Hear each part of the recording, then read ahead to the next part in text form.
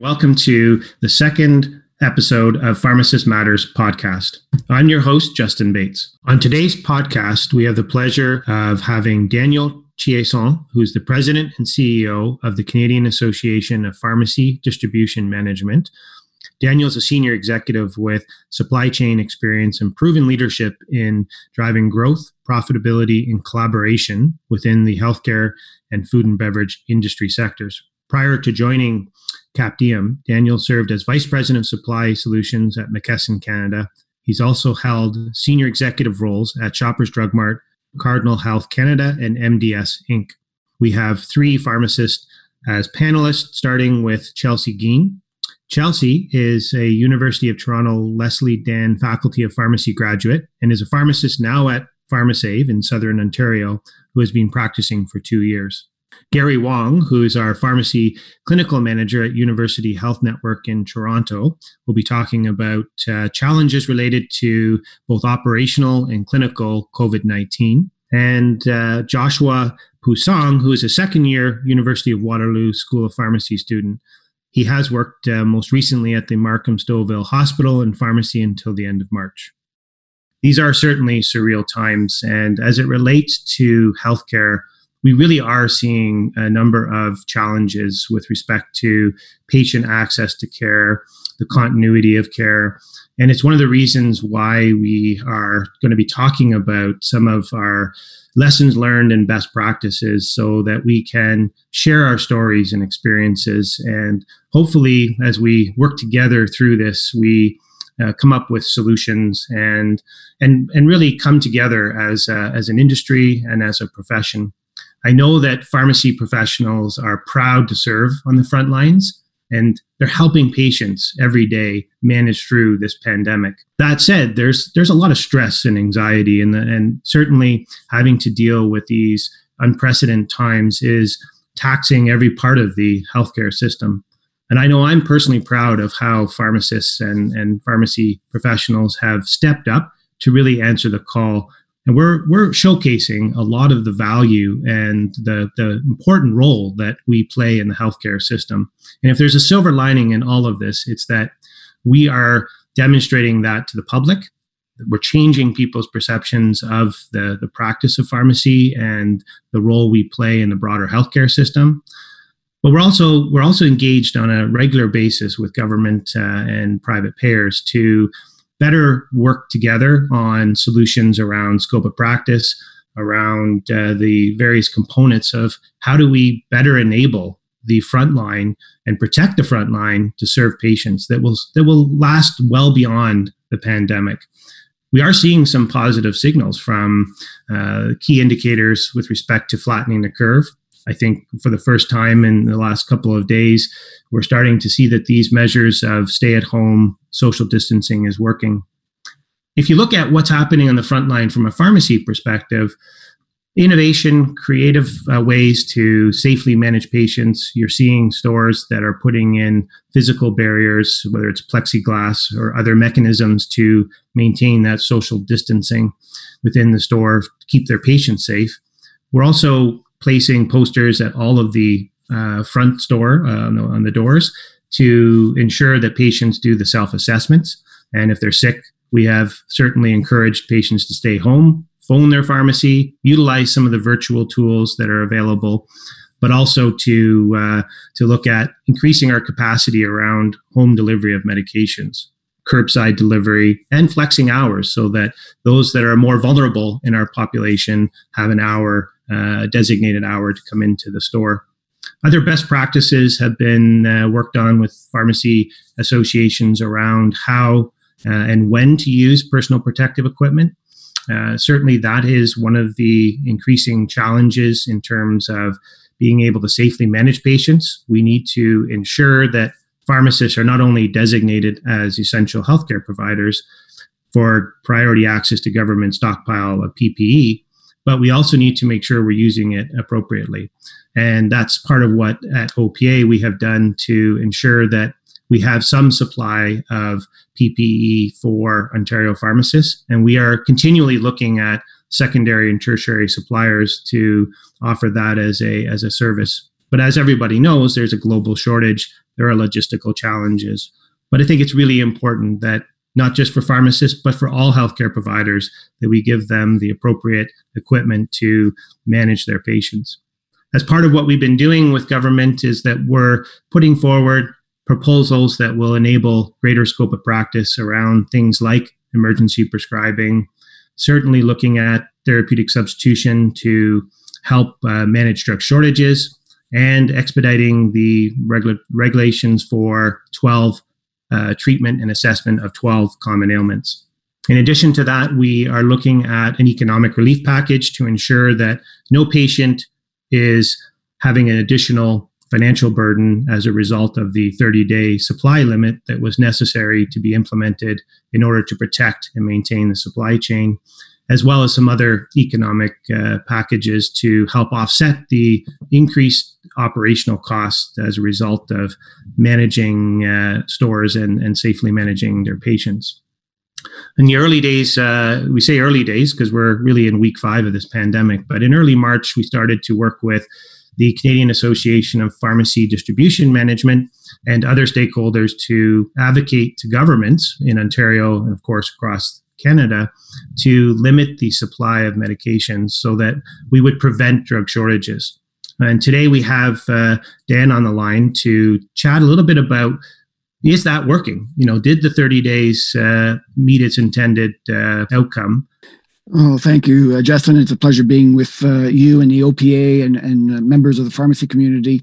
And kudos from the top for the work that pharmacists do day in and day out, and particularly in times of crisis.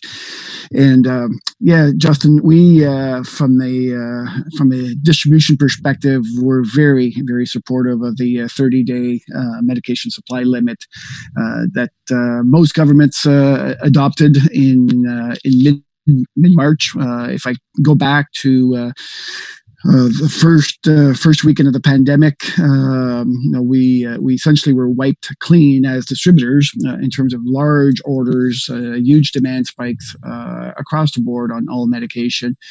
And there were some early signals that the industry, pharmacy and distributors, were sensing that there was some panic buying and stockpiling going on.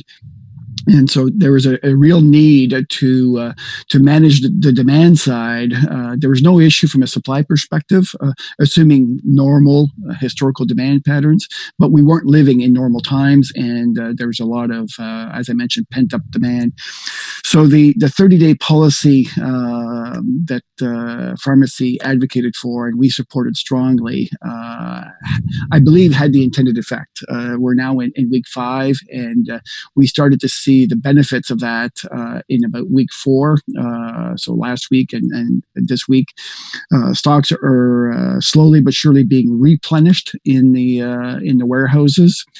It's too early yet to take the foot off the brake pedal. It needs a couple of cycles for manufacturers to feel comfortable that their own pipeline will be able to sustain the demand patterns, particularly as we resume going back to what I would call quote unquote normal activity. And at the point where manufacturers are ready, then it'll take a few cycles for distributors to stock up, and then it will take a few cycles as well to get all pharmacies across Canada well stocked to resume what I would call the normal 90-day script patterns. So that's where we're at, Justin, from a 30-day supply perspective. We've also had to put in place manufacturer-driven allocations. Again, that's another way of managing the demand side. But as I previously mentioned, other than drugs that are impacted by the COVID treatment, other drugs should be resuming their normal demand patterns, and we're starting to see some early signs that manufacturers are starting to remove some of these allocations. Again, it will take some cycles before we can get back to what I would call normal activity, but there's some encouraging signs on that front. Have you been engaged with media and talking about some of these things? And I think sort of a follow-up to that would be, have we seen any drug shortages from directly related to COVID-19? Yeah, so there's been obviously some media coverage around the 30-day, and CAPDM has been quite clear in our support for the 30-day policy, and indicating as well, both through media and through open letters to industry stakeholders and some direct letters to government officials as well, that the time is not now to release the 30-day limits. We will get there, and there's an economic interest for everybody to get there as quickly as possible. But I think you mentioned about doing the right things and being responsible. I think despite the fact that it's not economically beneficial to put those limits in place, it is the right thing to do to ensure that patients will get their medication when they require their medication, and we're still advocating that they shouldn't be ordering more than what they really need. The supply chain will be there for them. Now, with respect to the question of are we seeing some drug shortages? No, if we go back to mid-March when the pandemic was declared on a global basis, we did see some shortages that were driven by demand spikes, and we've talked about this already. As we project forward, what we anticipate is that there will continue to be some shortages on medication that is used for treating COVID-19 patients, and whether it's medication that's used in ICUs, such as sedatives, neuromuscular blockers, analgesics. Those, we're already starting to see some of the shortages pop up, and with the healthcare system looking at ways of mitigating those shortages by Health Canada is being very, very proactive in allowing exceptional importation authorization for drugs that could actually be substituted for those that are in short supply. And the other piece that we're also seeing is a crossover of products that are typically in the community pharmacy setting, but are being used increasingly in the acute care setting, and specifically the antivirals, hydroxychloroquine, chloroquine being an example of those, and the metered-dose inhalers, where we've seen a change in protocol recently by hospitals away from nebulizers towards using the metered-dose inhalers that you would see typically in a retail setting.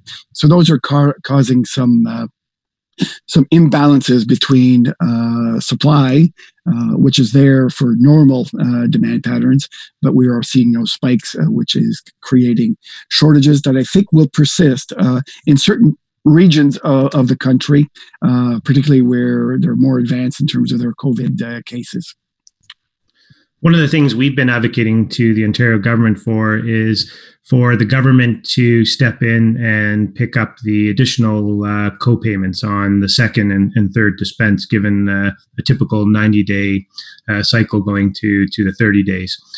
We are encouraged by those discussions, but we continue to urge the government to move in on that, because we don't want to put any patient in any financial stress during this time. In addition to that, when I think about the 30 days and all potentially syncing up to that period of time, how do we, in your mind, how do you envision rolling this back out to 90 days? I would assume that there may be some challenges if everybody's synced up and suddenly turn back to a 90-day cycle. So are there discussions with government, Dan, about how we would transition and maybe stage this over a period of time? Yeah, so the conversations are ongoing. Obviously, there is consumer pressure and political pressure to get back to 90 days as quickly as possible. Our belief, given our visibility into the supply chain, both at the manufacturer level and with distributors, is that this will likely be done in a gradual fashion, where certain categories or therapy or course of treatments will be able to come online to a normal demand pattern, or normal supply pattern, I should say, in a gradual fashion. And I think we're still weeks away, because, as I mentioned, we're starting to get some early signals from manufacturers that their inventory position moving in the right direction. It doesn't necessarily mean that the inventory positions at pharmacy or at the wholesale level are still where they need to be to resume normal supply, but we will get there gradually. And as I mentioned, it's not going to happen overnight, and it's not going to happen with the flip of one switch where everybody goes back to the 90-day supply. That in itself, I believe, creates some challenges, and pharmacists are probably better positioned to talk about this in terms of how to execute, certain categories of products going back to 90 days while others remain on the 30-day. And so this is something that I'm less conversant about, but we believe that, at least from a supply chain perspective, we're probably weeks away from being able to open up the supply chain to the 90 days on a gradual basis. Thanks, Dan. I think that gives Canadians a lot of confidence in the planning that's gone into this, the rationale for rationing the supply to 30-day limit, and in fact that it's working. I think that reassures everyone. When we look at, I want to transition over to our panelists at this point, and one of the things that we're hearing about, and it makes a lot of sense given the closures of clinics, doctors moving to more of a virtual care model. In fact, many doctors are giving their time in other parts of the healthcare system, such as palliative care. What that has done is it's created an influx of patients coming to the pharmacies looking for community-based health services. And that's both an opportunity and it presents a challenge given the challenge of the risk of exposure of COVID-19 between patients and pharmacy professionals. But it also gives us an opportunity to work with patients and demonstrate the access that we enjoy in terms of having over 4,600 pharmacies across the province. Chelsea Geen, you're a University of Toronto Leslie Den Faculty of Pharmacy graduate. You're a practicing pharmacist now with a PharmaSave store in southwestern Ontario. You've been practicing for over 2 years. Certainly, these are surreal times as it relates to the conditions that we're all operating in. I know you wrote a very passionate, we'll call it a blog on Facebook that caught a lot of attention for its genuine nature of concerns that you expressed. And really, I think you did an excellent job in capturing what it's like on the front line. Wanted to get you to comment a little bit on what you're experiencing, what you're seeing, what are those challenges, and how do you feel as a pharmacist today? If you could share those experiences, that would be great. Sure. Thanks, Justin. Well, I know there are a lot of challenges that we're all going through. I think one of the biggest challenges is how much pressure is being put on the pharmacy staff. So, our staff are warriors and they're doing an amazing job, but they're also pretty exhausted. And I'm sure we all sort of feel this way. But everyone is just doing their best and we will make it through this. I think the first 2 weeks were a real adjustment with the explosion of requests for prescriptions. It really was nonstop. Pharmacists were, staying extra hours to clear all the baskets, check blister packs, all that sort of thing that couldn't be done during the day. And another challenge that you'd already kind of touched upon is trying to fill the gaps in the health system right now. So especially in primary care, a lot of doctors are still providing virtual care for their patients, but they are a lot harder to contact. So people are looking to pharmacies for medical advice even more than before. And obviously exposure is a concern without any PPE and going home to our families and having concerns for their safety as well. And we are actually getting a high number of requests for injections from patients and doctors, not just for vaccines, but actually for medications as well.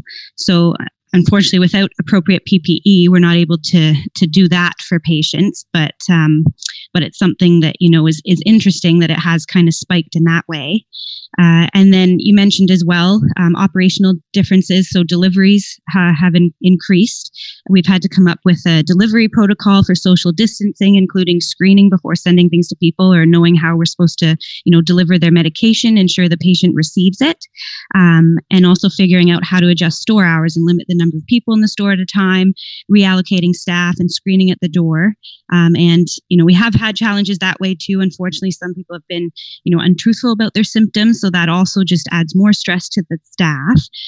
But most patients are really great with it. So I think the important thing too is we're acting even more as a liaison between patient and doctors. So we'll even get blood work requisition forms from doctors that the patients come in to pick up. So we are really, that true front line for all of the patients. So overall, not only an influx added to the regular workflow, but in other areas as well. So it's just been challenging balancing it all, as I'm sure many of you are finding. That's a great perspective, and I think it really gives our audience a frontline view of what actually is happening and the challenges that you're faced with on a daily basis. You mentioned about the personal protective equipment, and that's obviously something that has received a lot of media attention. Government is challenged in getting replenishing supplies. We know that critical PPE like the N95 masks are in short supply for long-term care homes, nurses, physicians, and pharmacy. Can you talk about, do you have PPE? And what kind of PPE are you looking for? And would that give you the sense of security that you require? Yeah, so what we have done, we do have some, plexiglass kind of screens that we've tried to hang from the ceiling in the dispensary areas and up at the front cache. We do have that protection. We have ordered we're lucky we had that partnership that OPA developed with Ronco. So we have ordered supplies from there. We did get some surgical masks in just this week. So that's great. I actually had a kind of an inspiring comment there on the mask last week. I was talking to someone, it was a community member. They found out we didn't have any masks as health workers on the front line, and they were so concerned. They asked if we were taking donations, and a couple of days later, they brought in a new box of 50 disposable surgical masks. So that really made the staff smile. So that was kind of a neat story. So we started having masks as of last week. And then, like I said, the OPA that ordered the masks came in. We're still, I think we also ordered the gowns. And so, it's slowly kind of coming to, like you said, make us feel a bit more protected and secure in our jobs going to work every day. That's great, and I'm glad you were able to receive the first order from Ronco. If I asked you a question about what you need, what's the support, whether that's scope or anything really, that if you could talk to government directly, what would you say? What would be your ask as a frontline healthcare provider? That's a good question. I think the main thing would just be one, the recognition that we are on the front line. We're frontline professionals. We're doing our best, and we're here to care for patients. And in that way, we, should be prioritized just like all the other health professionals out there. I know, like you said, there is a short supply, and we slowly are getting some protective equipment, so that's a good sign. But I think just that underlying support and recognition that we are out here, kind of taking the place of many professionals that, are working from home, or people that, aren't available as much for patients, and even just looking for comfort or what to do in certain situations, they're calling their pharmacy. So it's kind of both sides. It's great that we can be there for our patients, but I think it's also important that the government can recognize everything that we are doing. And I think even it's really important during this pandemic to kind of reflect on what we're accomplishing every day in our pharmacies and as professionals, realizing, how capable we are, how many skills we do have, and how we've all risen to this unforeseen challenge. And just to remember all of this when the situation's over, so we can kind of go forward with a renewed sense of our value as a profession. And I think that's spot on. I know I speak for many people in saying we appreciate what you're doing. You have our full gratitude. And certainly, I know in my conversations with government, which are happening very frequently, that government also recognizes the challenges. And there's obviously a lot of different moving pieces within the healthcare system. But I do believe that both from a public perception perspective as well as government, that we are showcasing the value and the accessibility that we offer for patients, and that will serve us well beyond the pandemic. At this stage, I'd like to bring in Gary Wong, who's the Pharmacy Clinical Manager at the University Health Network in Toronto. Gary, you practice in a hospital setting, and we just heard from Chelsea with respect to the community-based care model and some of the challenges and what's happening. Really would like to hear from you from the hospital perspective. What have you experienced? What are the challenges operationally and clinically? So thank you very much for this opportunity. I was going to say, I think the hospital has had a quiet voice in this.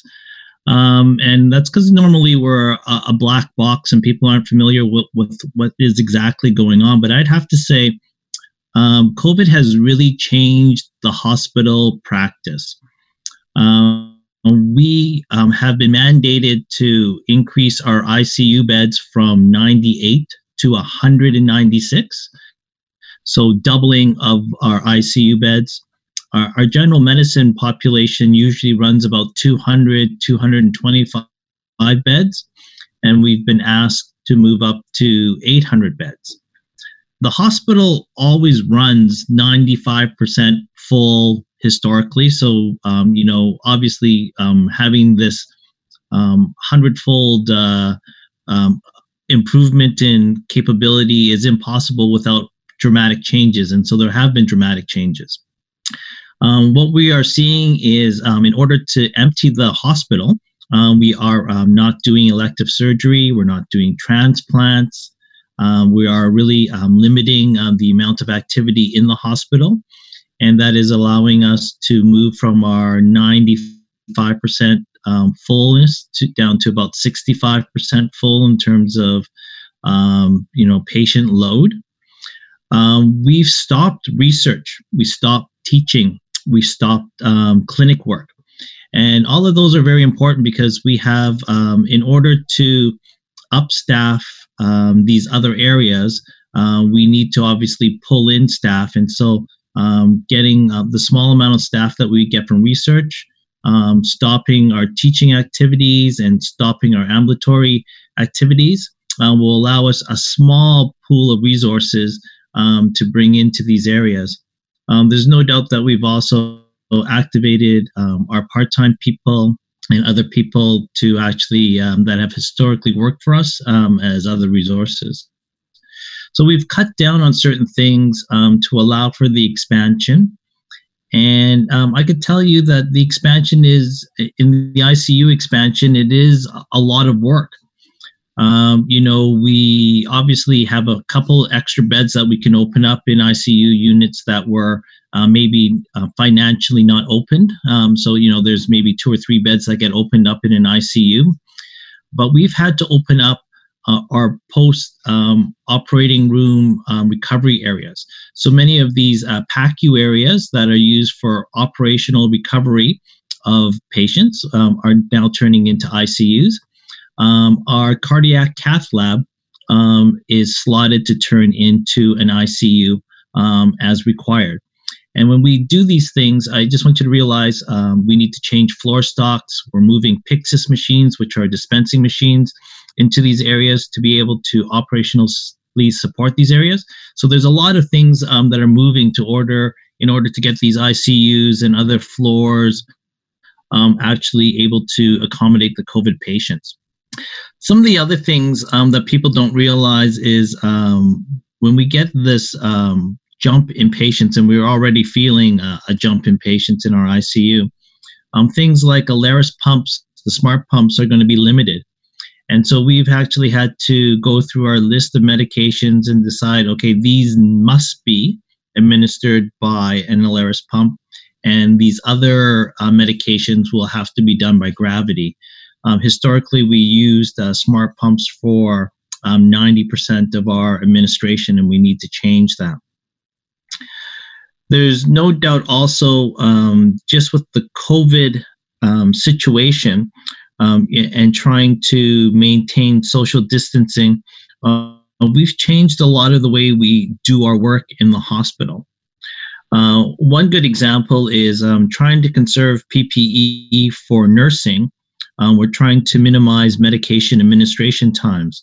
So instead of having classic administration times for patients with COVIDs, we're trying to collapse the amount of times that we're actually entering the room and minimize in our use of exposure and our use of PPE in order to conserve what we have. Most of our work is now done virtually. So the clinic patients that we do see is done on a virtual clinic visit.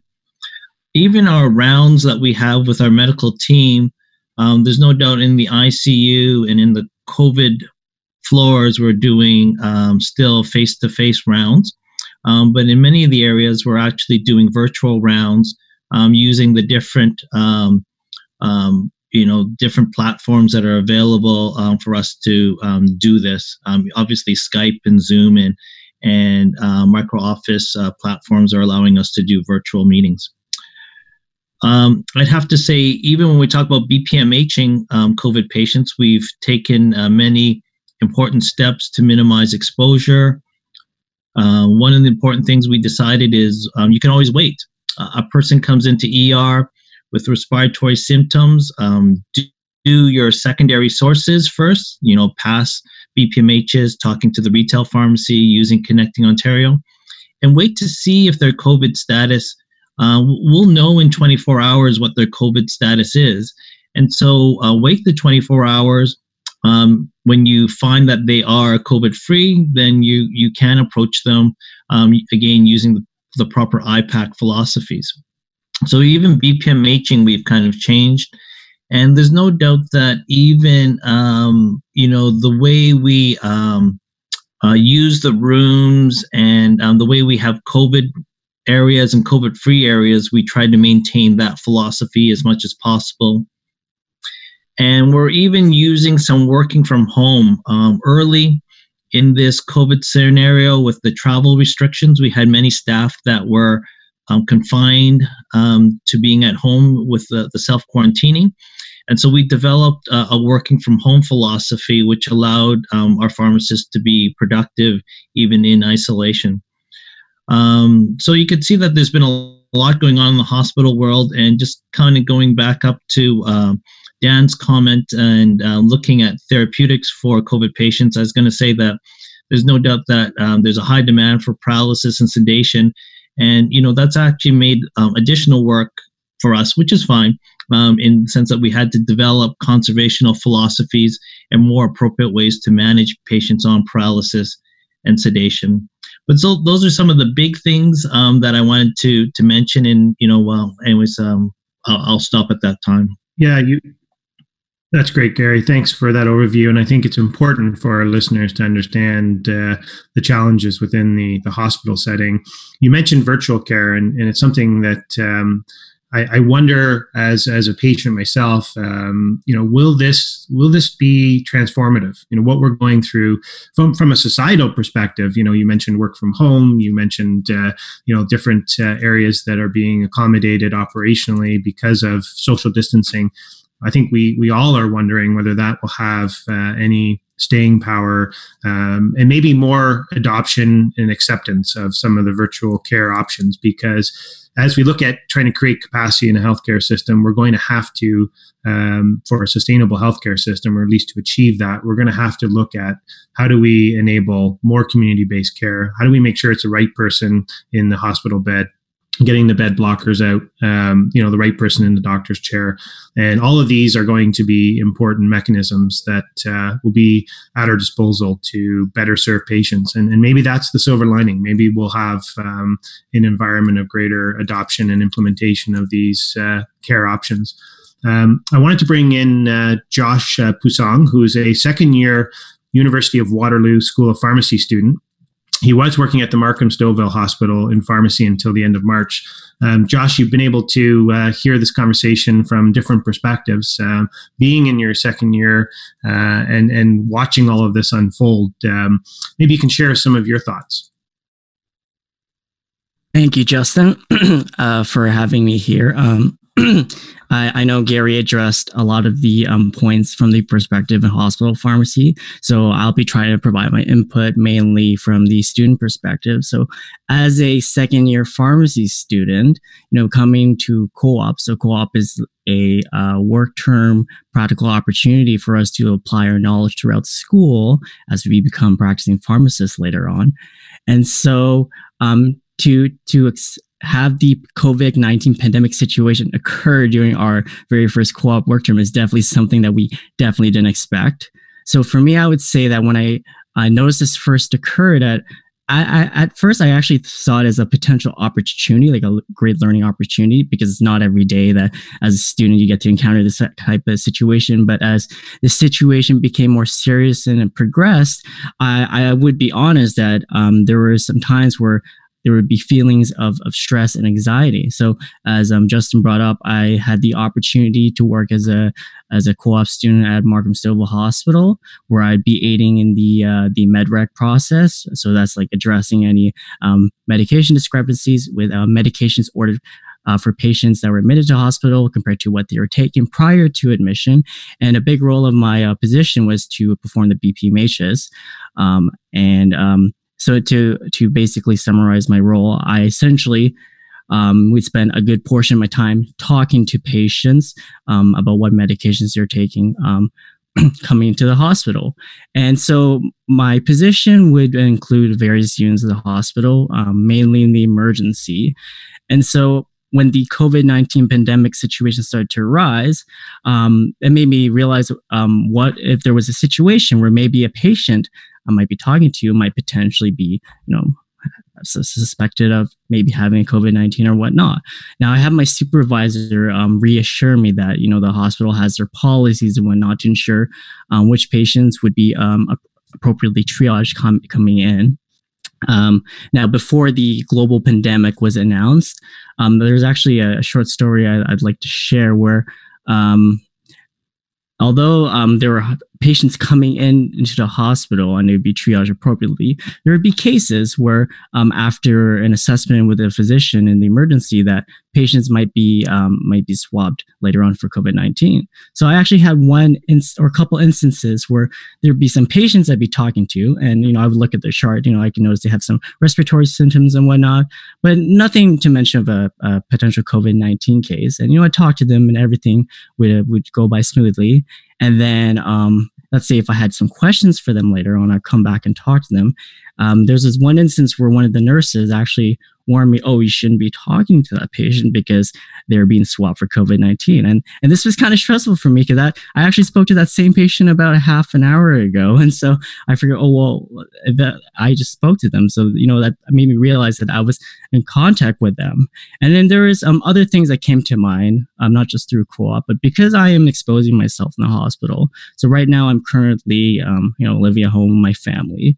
And it was another stressing factor as a student that I had to think about because I'd not only be putting myself at risk at the hospital, but I'd be potentially bringing home that risk, back to my home and family.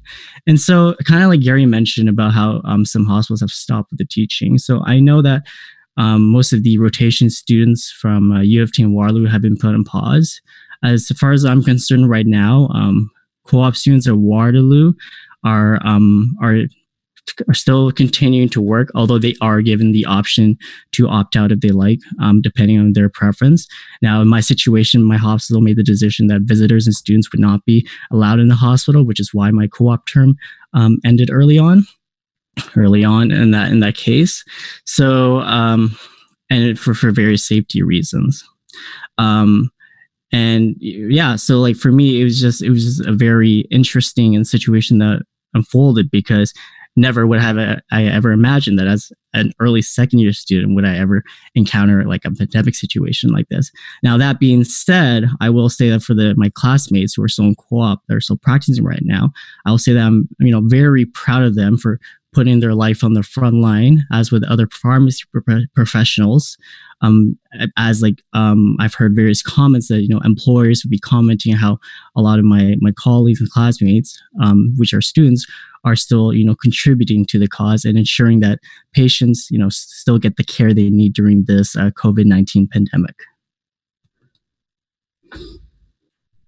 Thanks for your perspective, Josh. I have one open question for our panelists today, and that relates to things we're hearing on a daily basis around the need to increase capacity for testing of COVID-19. Certainly, knowing that there's a shortage of PPE is one of the barriers to testing in the community. And as you know, the province has set up these assessment testing centers, and more of these rapid point of care testing diagnostic tests are available. Spartan just got approval, Spartan Bioscience from Ottawa, on a rapid test. And as we liaise with government and we're talking to pharmacists, we're trying to ascertain the appetite essentially for doing this in pharmacies. And to do that, we would have to have the regulatory environment changed in order to permit this. But maybe I'll start with you, Chelsea. How do you feel about that? I mean, if there was the opportunity to do that and contribute more testing so that we could better understand the problem, and if we're flattening the curve, and potentially in the future, this would be an area for more involvement in point of care testing for the profession. But how would you feel about that? I guess it would depend on, if it's for right now during the pandemic, the workflow is already so sort of maximized out that if the testing was something they wanted us to be doing in the pharmacies, whether we would be getting additional staff or a nurse or someone to come in to help do all that, then, it might be a good idea. I think it's just kind of trying to manage all the resources we have right now with what's going on, and then being able to actually add something else on top of it. I think it would be good, like you said, you can just kind of get an idea about what's happening and having the people in the community being able to come and get tested. But I think at the moment, it's good we do have those testing centers that are set up. I think it would provide a bit more access to the general public, because right now I think the testing centers, when I've talked to public health, are just for the people that they refer. So this way it would be a little bit more open and available and easy access for kind of everyone. But I think it would be kind of figuring out those logistics on how that would all work. Yeah, and as you probably saw, the US has enabled all pharmacies to participate, and I believe it's an opt-in model. So depending on your workflow and operating environment, it may or may not be conducive, and whether or not it's something that each store would want to participate in. But I think, it's an important step to show what pharmacies can do and contribute a solution, understanding that everything you just said around the support and the apparatus around it is critical, but certainly an area that I think is worth exploring. Gary, from a hospital's perspective, do you see any role for testing, or do you think that's more of a community-based service? I think it's a great idea. So you have to remember that we have 5 retail stores in our hospital setting, and we also have many clinics and ambulatory pharmacists. And getting the opportunity for them to be involved in this, I think, is a great idea. However, I just want you to realize operationalizing this becomes a little bit harder. This test, as you've alluded to, I just want you to realize that if you're bringing in potentially COVID positive patients, how you manage this in each clinic and in each pharmacy is going to be challenging. We're not used to these infection control concerns.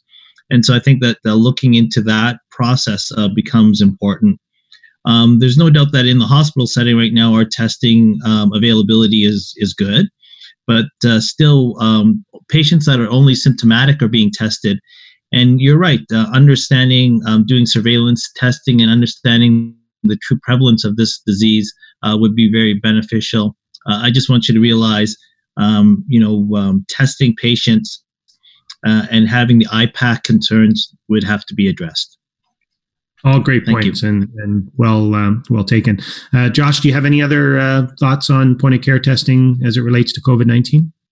Right. So I think my comments would be similar to what the following speakers would have mentioned. So as we know, the pharmacy right now is undergoing through a new challenge throughout this COVID-19 pandemic.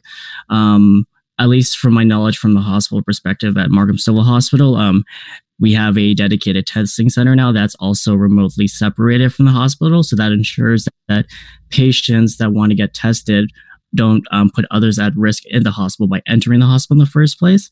From a community testing, although it is a possibility to consider, as it was mentioned earlier also, there is a potential risk that, you would be bringing potential COVID-19 positive patients come into the community pharmacy, let's say, for instance, if that were a thing.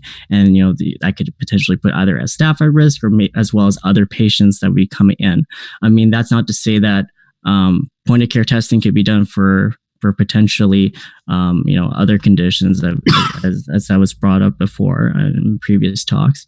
But definitely during the COVID pandemic 19, it is a very unique situation. And so, there are some barriers that we may have to face, but maybe that's something we could still potentially consider later on, depending on how the situation unfolds. I want to thank our guests today for joining the Pharmacist Matters podcast. Be sure to watch my bi-weekly video that will be distributed on all social media platforms. It's a video that talks about what the Ontario Pharmacists Association is doing for our members and how we are advocating on your behalf.